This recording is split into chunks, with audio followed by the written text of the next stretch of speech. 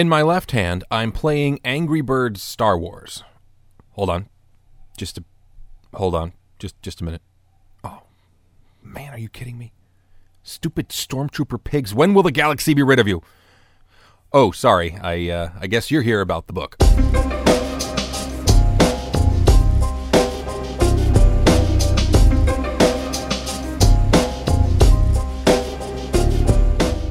Hello and welcome to Book, a Bible podcast for everybody. I'm Josh Way.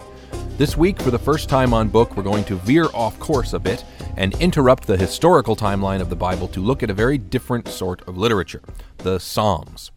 Psalm comes from an ancient Greek word meaning the pluck of a harp, but the word has come to refer to sacred songs and poems. The biblical Psalms are a diverse and fascinating collection which represent a surprising variety of perspectives, occasions, and very human emotions. These Hebrew verses are arranged in 5 books, 5 collections of songs with no apparent thematic or organizational structure. There may well be such a structure, but it's not obvious to us. The 5 parts may be an intentional echo of the 5-fold Torah, suggesting that the Psalms are, perhaps, a counterpoint to the covenant law, the human response to divine instruction. Whatever the case, the key to appreciating the Psalms is to allow the real, often broken human voices in them to speak loud and clear. The range and intensity of emotion in these poems is stunning. There are psalms of exuberant gratitude, deep despair, of bitter rejection, and vengeful resolve. Modern readers tend to enjoy and relate to the happy and sad psalms, but the angry ones remain an issue. Christian thinker and ancient poetry guru C.S. Lewis felt he had no choice but to reject some of the Psalms, calling them hateful. We'll revisit that controversy a little later in the show. On one level, the Psalms are just ancient hymns, the songbook of national Israel with a song for just about any occasion. But that's the function of the literature. The origins, context, and composition of the literature, as far as we can discover them, are the real attraction for us. We obviously don't have time to read and examine all 150 Psalms in this short podcast, but I'd like to take a look at a few of my favorites, which I think represent the whole body of Psalms quite well. Here we go. The first 2 Psalms are very short and represent 2 of the major thematic strands running through most of the Psalms. The first Psalm is about the joy of keeping the covenant law, and the second is about the king. Here's Psalm 1. Happy is the man who does not walk in the counsel of the wicked, does not stand in the way of sinners, nor sits in the seat of scoffers. But his delight is in the law of the Lord, and on his law he meditates day and night. He is like a tree planted beside streams of water, which yields its fruit in season, whose leaf does not wither, and all that it produces thrives. Not so the wicked. They are like the chaff that the wind blows away. Therefore the wicked will not stand in the judgment, nor sinners in the congregation of the righteous. For the Lord knows the way of the righteous, but the way of the wicked will perish. Now, before we comment on the content of that poem, a word about its language. Of course, we miss out on a lot because we aren't reading these poems in Hebrew. Translate any poetry out of its native language and you're going to lose some, maybe most, of the impact. To make it worse, there's no shortage of options when it comes to translation. There are countless Christian and Jewish translations of the Psalms, and the tone and meaning can vary according to the interpretation of the poetry.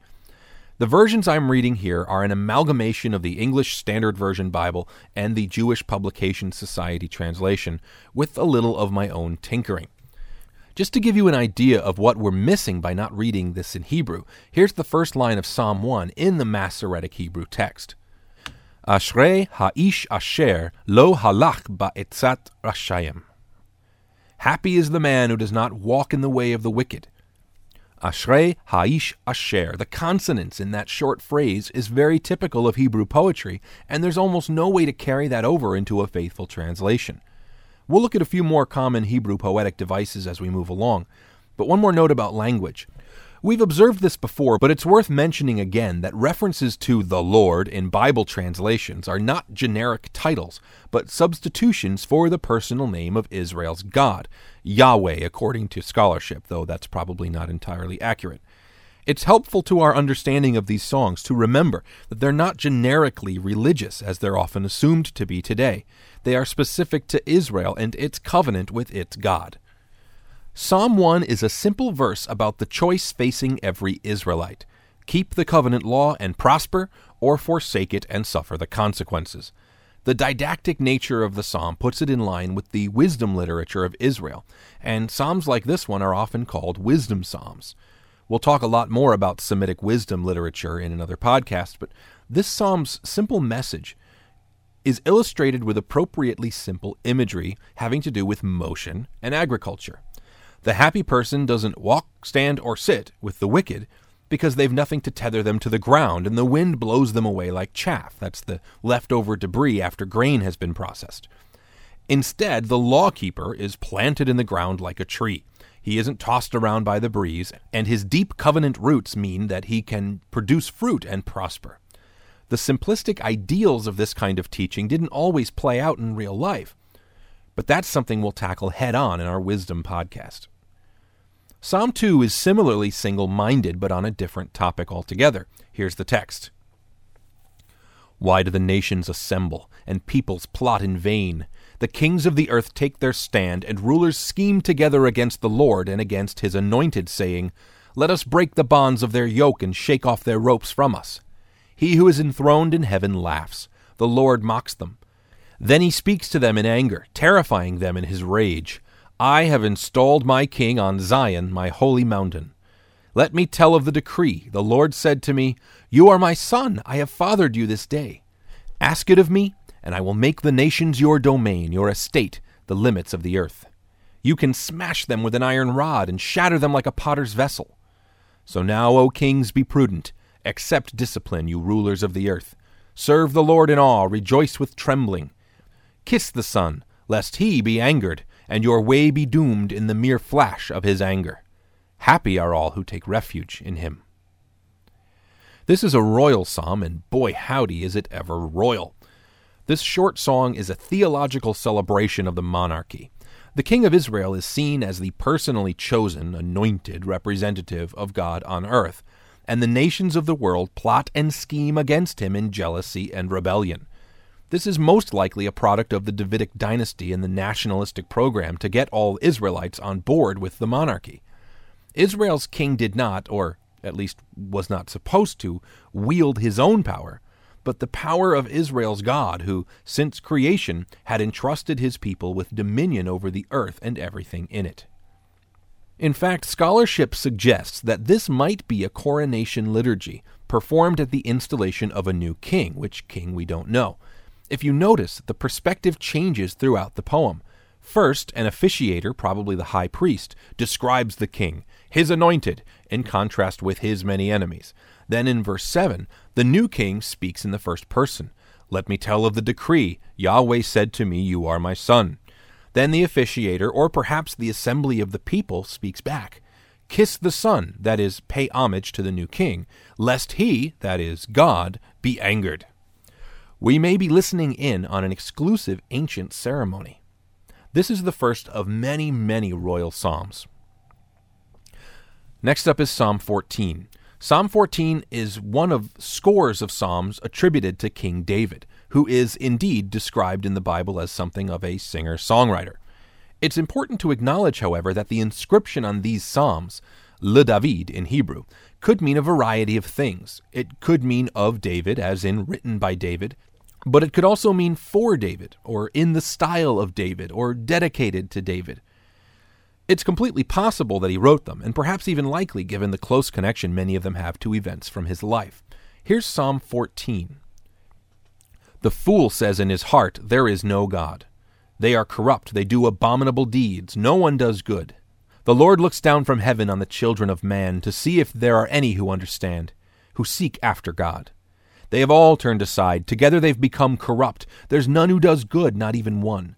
Are they so witless, all the evildoers who devour my people as they eat bread and do not call upon the Lord?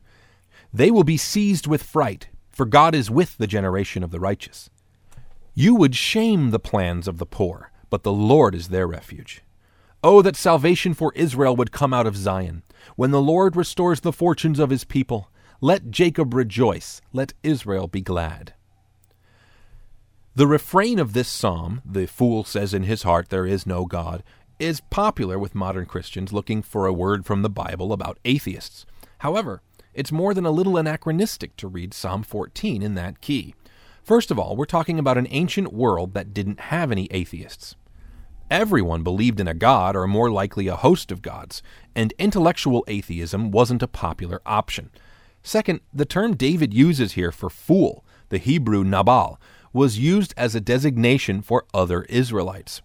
David's talking about people inside the covenant community, Israelites, who say in their heart that there is no God.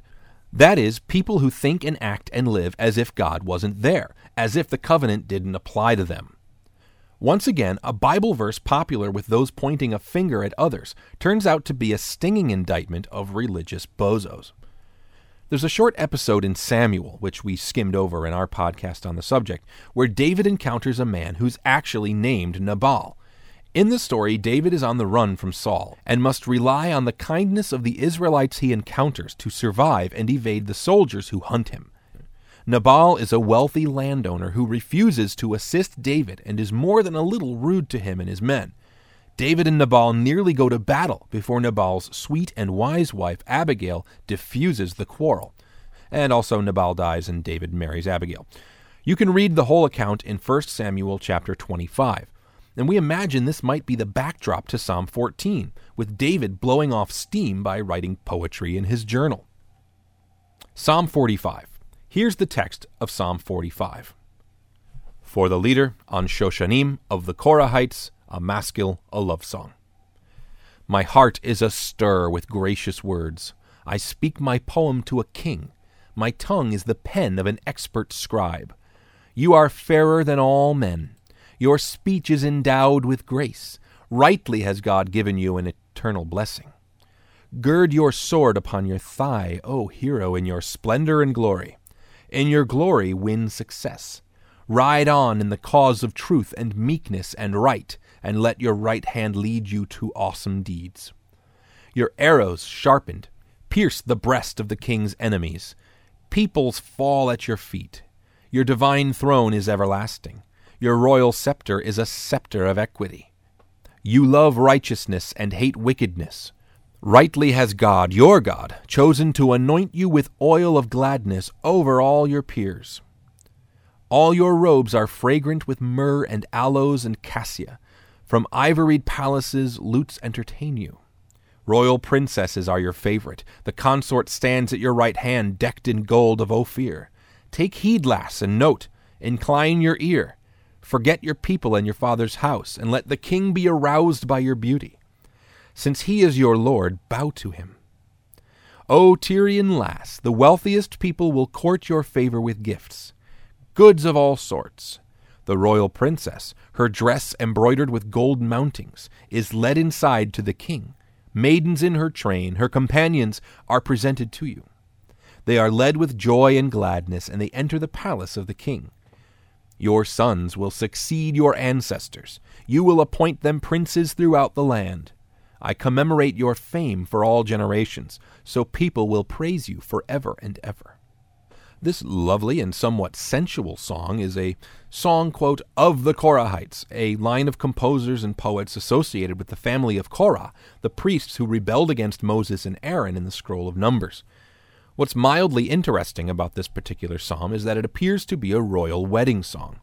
What's exponentially more interesting is that scholarship suggests this was the wedding song of the wicked king Ahab and his wickeder wife Jezebel. Not exactly the Davidic ideal. Psalm 48. A psalm of the Korahites. The Lord is great and much acclaimed in the city of our God. His holy mountain, fair-crested, joy of all the earth, Mount Zion, summit of Zaphon, city of the great king.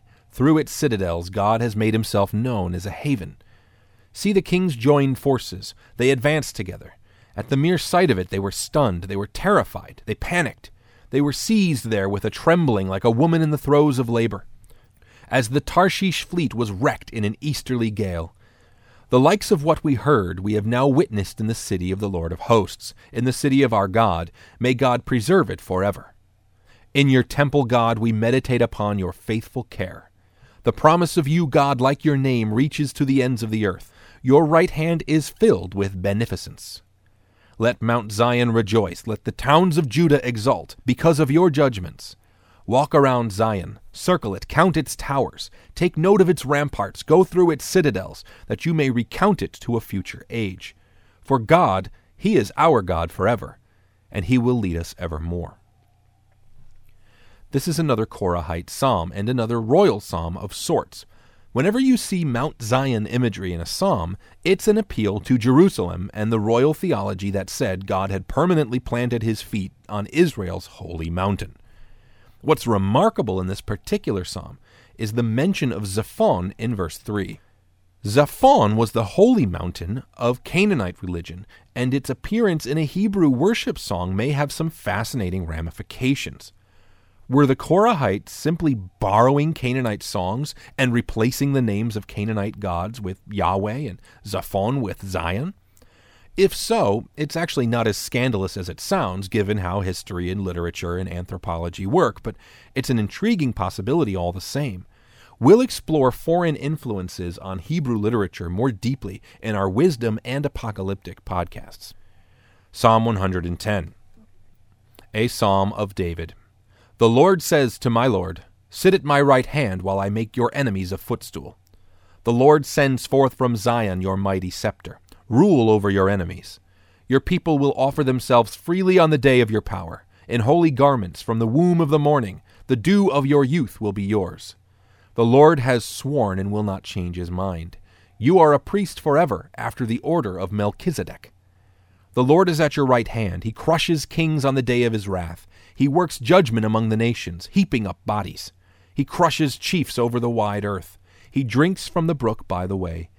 Therefore He holds His head high. Now, this royal psalm attributed to David is thematically similar to Psalm 2 and is significant for a couple of reasons. First off, Psalm 110 is the single most quoted passage of Hebrew Scripture in the Greek New Testament. It is a load-bearing piece of theology for the argument of the New Testament. Additional and not unrelated, it's the language in verse 1 and the mention of Melchizedek in verse 4 that make this a rather pregnant little song. If David is meant to have written this, or even if it's ghost-written from his perspective, what does Yahweh says to my Lord mean? Who is a lord or boss between David and Yahweh? Furthermore, what is meant by the appeal to the mysterious Melchizedek, the non-Hebrew priest king who appeared to bless Abram in Genesis 14? David knows full well that Israel's kings are forbidden from acting as priests, and that such behavior is what lost Saul his throne. This is the foundation for much speculation regarding so-called messianic theology, something we'll discuss more fully in a future podcast. Psalm 119. A quick mention here of Psalm 119, which, if you're familiar with it, you'll be glad to know we're not going to read in its entirety. Psalm 119 is the longest psalm by far and the longest single chapter in the Bible, though chapter breaks are superficial divisions added later. It's actually a self-contained collection of 22 short psalms, each beginning with a sequential letter of the Hebrew alphabet. Psalm 119 is a celebration of Torah, and the first stanza is representative of the full contents. Aleph. Happy are those whose way is blameless, who walk in the law of the Lord. Happy are those who keep His testimonies, who seek Him with their whole heart. Who also do no wrong, but walk in His ways. You've commanded your precepts to be kept diligently. Oh, that my ways may be steadfast in keeping your statutes. Then I shall not be put to shame, having my eyes fixed on all your commandments. I will praise you with an upright heart when I learn your righteous rules. I will keep your statutes. Do not utterly forsake me. Psalm 137. We come now to a more difficult type of psalm. You won't hear this one read in a Sunday morning church service. In fact, the only time Psalm 137 is likely to be referenced these days, it's by people criticizing and condemning the Bible for being barbaric and hateful. Even the beloved Christian thinker C.S. Lewis called it a devilish text and wished it wasn't in the Bible at all. What's the big deal? Here's the text. By the rivers of Babylon there we sat and wept as we thought of Zion. There on the poplars we hung up our lyres, for our captors asked us there for songs, our tormentors for amusement. Sing us one of the songs of Zion. How can we sing a song of the Lord on alien soil? If I forget you, O Jerusalem, let my right hand wither. Let my tongue stick to my palate if I cease to think of you, if I do not keep Jerusalem in memory even at my happiest hour. Remember, O Lord, against the Edomites the day of Jerusalem's fall, how they cried, strip her to her very foundations. Fair Babylon, you predator, a blessing on him who repays you in kind what you've inflicted upon us. A blessing on him who seizes your babies and dashes them against the rocks. It's easy to see why this psalm is so difficult for many people to deal with. It's a biblical worship song which calls curses upon an enemy and daydreams about dashing their babies against the rocks. The problem is almost insurmountable, but there's data which brings the text into sharper focus, though it doesn't eliminate the objection. The first line of the psalm is the most important consideration for our reading. By the rivers of Babylon we sat. This is not a happy worship psalm from the national period of Israel when the kings reigned from Zion and the covenant was the center of all life. This is an exile prayer, a lament. At this moment in Israel's history, Zion is lost. The covenant is shattered. The people are in the strange, unwelcoming land of Babylon, and times could not be more desperate. We tend to think of religion as divine inspiration or instruction, but historically speaking, religion consists of human expression and reaction to life experience. The experience of exile is unspeakably disruptive and horrible for Israel, and the literature from this period is appropriately brutal. The honest wish from an Israelite's prayer to dash their children against the rocks isn't any more acceptable because it's in a religious setting, but it's perfectly understandable from the point of view of broken, desperate humanity. And this isn't just a sick, out-of-the-blue prescription of random violence. This is a desire for justice for the crimes of an invading empire to be visited back upon it. We're not called to justify or commend this prayer, only to understand and appreciate the painful place from which it comes. To wish it wasn't here is to wish for a tamed and Bowdlerized Bible.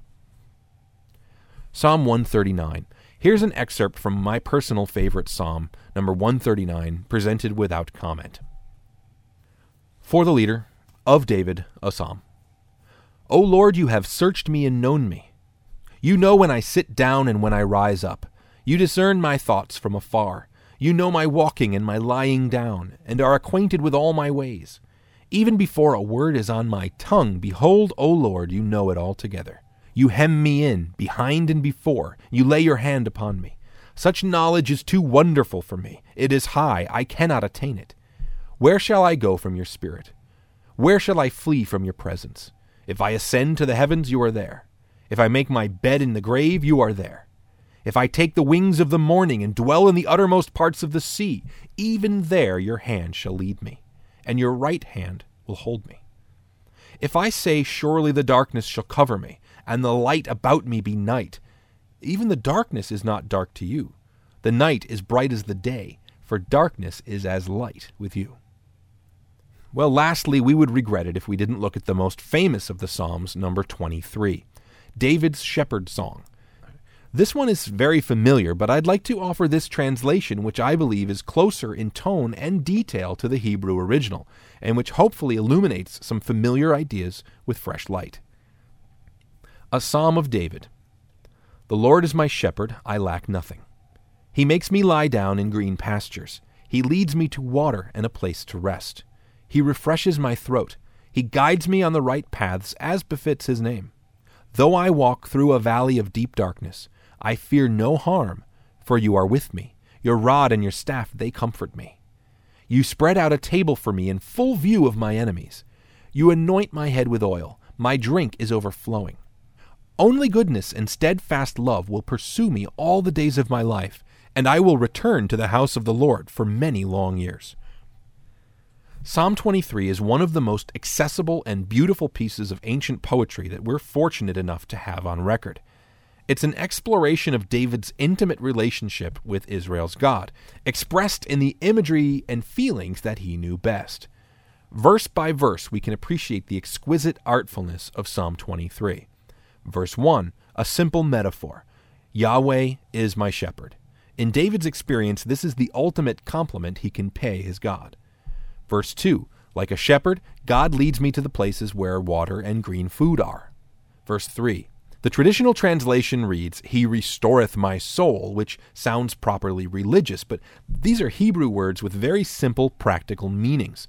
The Hebrew word nephesh does symbolically mean soul, as in an individual mortal person, but the word literally means throat.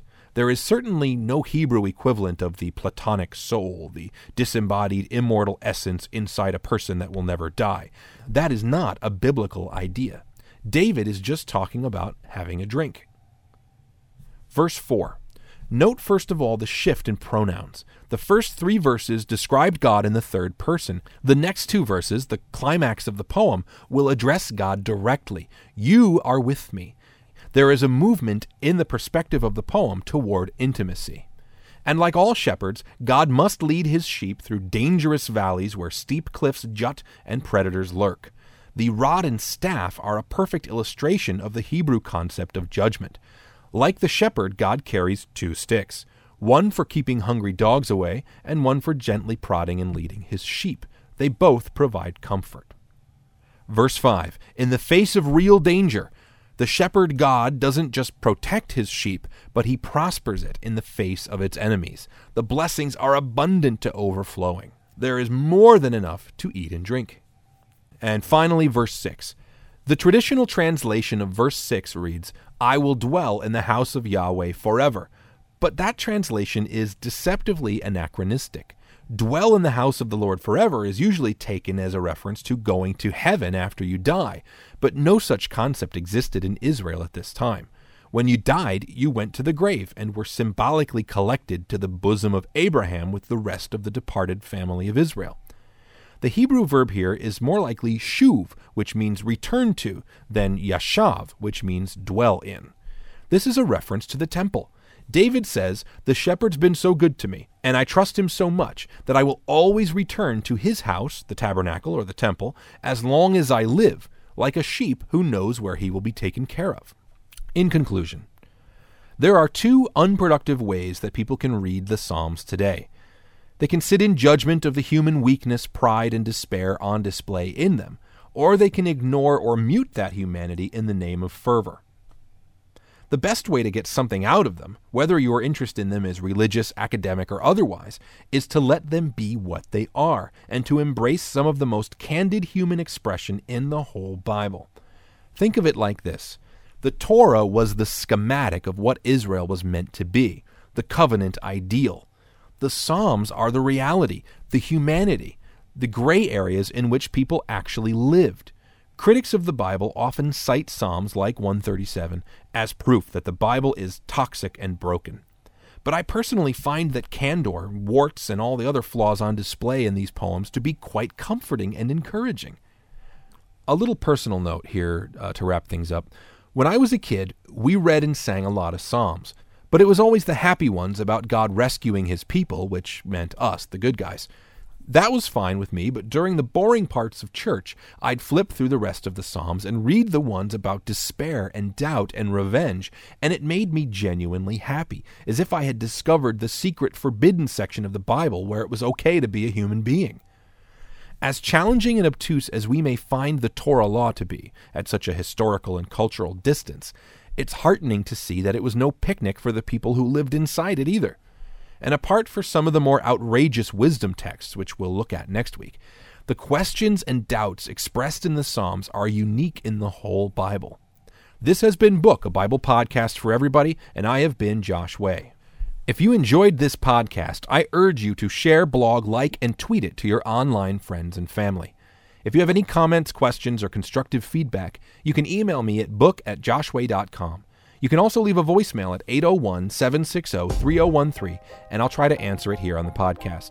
Read the book blog and find more content at book.joshway.com. That's going to do it for me, Bible pals. I will catch you next time.